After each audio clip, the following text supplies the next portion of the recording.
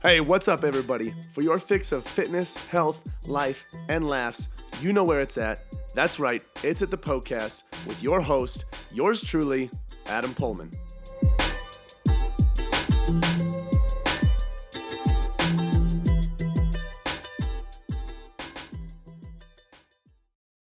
So, I got to figure out a new way to introduce this show. I'm getting sick of the norm, but I can't think of any ideas. If you guys have feedback, I am more than happy to listen because you guys are the listeners. You guys matter, right?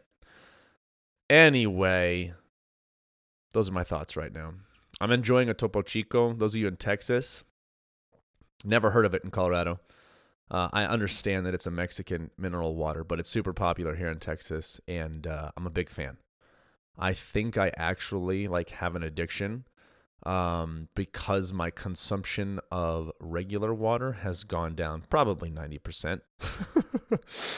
Oh, it's so bad. I love this stuff, though. It's so good. Ugh. Wonderful. Wonderful stuff. Anyway, if you don't know what's going on right now, this is the podcast, okay? So this is where I answer all of your health, fitness, and nutrition questions. So here's how it works. I have an Instagram profile, okay? Instagram is a social media app.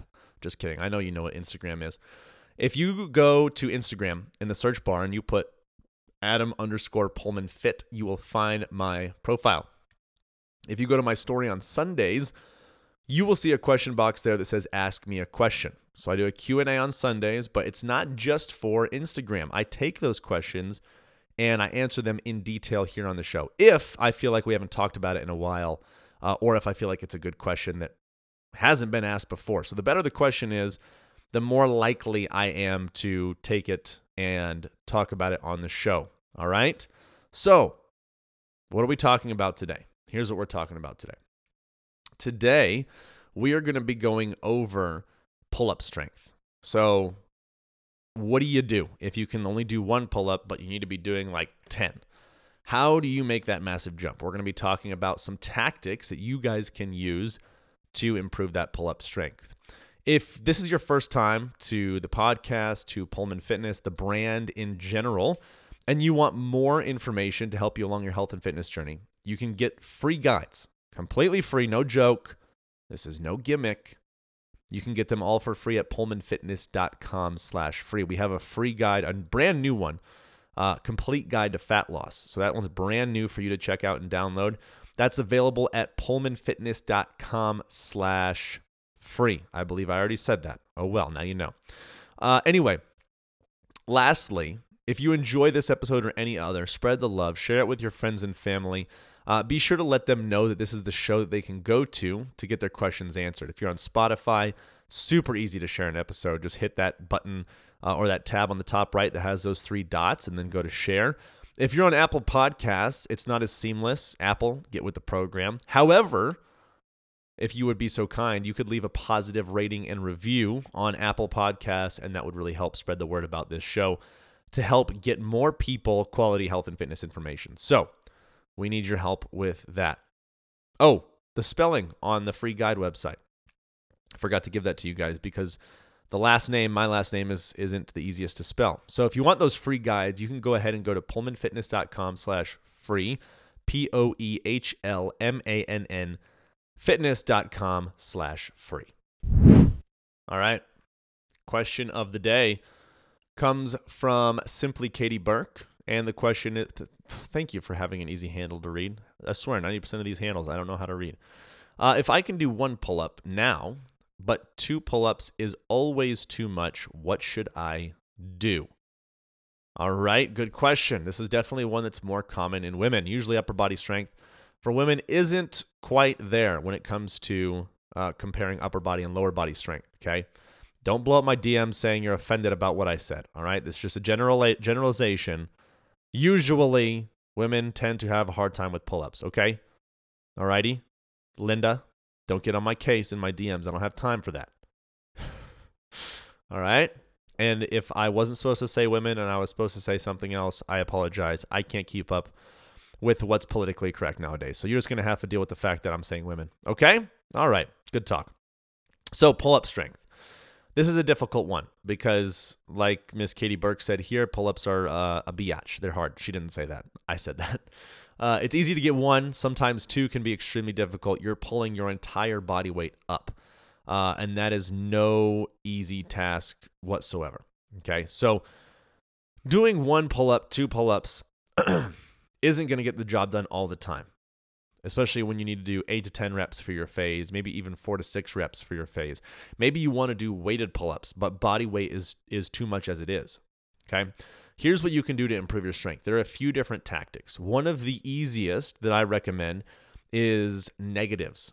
All right, now this can be used for any exercise, but essentially what a negative is a slow and controlled fight against gravity on the way down during a movement, or the way up, depending on what kind of movement you're doing. So for a pull-up, it would be the way down. So here's how it's going to work. You're not going to waste any energy on the way up. So don't even do a normal pull-up to get your chin up to that bar. Just jump up, push off a box, make it as easy as possible to get to the top. And then as you go down, you are going to go as slow as you possibly can. That means if you can literally hang there for 20 seconds, you're hanging for 20 seconds. You are going down, back down into the starting pull-up position as slow as you possibly can. You are fighting gravity actively as gravity pulls you down. All right, so that's a negative. Doing that will help a ton. All right, a ton. Now, next thing. This is more so for those that can do like 4 or 5 pull-ups but can't get to 10. If you can do a moderate amount of pull-ups, but you're having a hard time getting that higher amount, another thing that you can do along with the negatives is do a weighted pull-up. So add additional weight, and maybe you do 2 or 3 pull-ups, okay? Increase the demand for your body to increase strength by adding more weight to your body weight. So you got a belt around your waist, you got a kettlebell attached to that belt, whatever it looks like. You're holding a medicine ball between your legs, whatever it is. Add more weight to your body weight. That way your muscles, your body is being called and demanded to move more. That way when you go to your body weight, it doesn't feel like it's that much. Okay, so your central nervous system is going to gain strength to compensate for that additional weight, which should allow you to do more reps over time, of course, as you practice, should allow you to do more reps with just your body weight. So adding in some resisted or weighted pull-ups would be another big benefit, okay? Third thing, this is blatantly obvious, strengthening your back in general is going to help a ton, okay? Lat pull downs, rows, deadlifts, making sure that those are all staples in your routine will help a lot. The last thing that I want to recommend that not a lot of people mention, which I feel like is super important, is frequency, okay? If you think about exercise down to the simplicity of what we're trying to do, it's this. We are trying to expose our body to an environment in order for it to improve and get better in that environment. Okay, so we are exposing more weight onto our body. The body responds by saying, crap, this would be easier if I got stronger. So then it gets stronger, and that activity, that environment becomes easier. If we only expose our body to that environment once a week, we're not going to see the greatest results. Think about a skill in a sport. I always use this analogy, and I'm sure you're sick of it, but it works, right? Think of a skill in a sport. I am working on, dribbling, okay? And I practice dribbling for, 10 minutes once a week. Would it be better for me to do it 10 minutes once a week, or would it be better for me to do it 5 minutes, 3 to 5 days a week? 3 to 5 days a week is your answer. Frequency is king when it comes to trying to improve on something.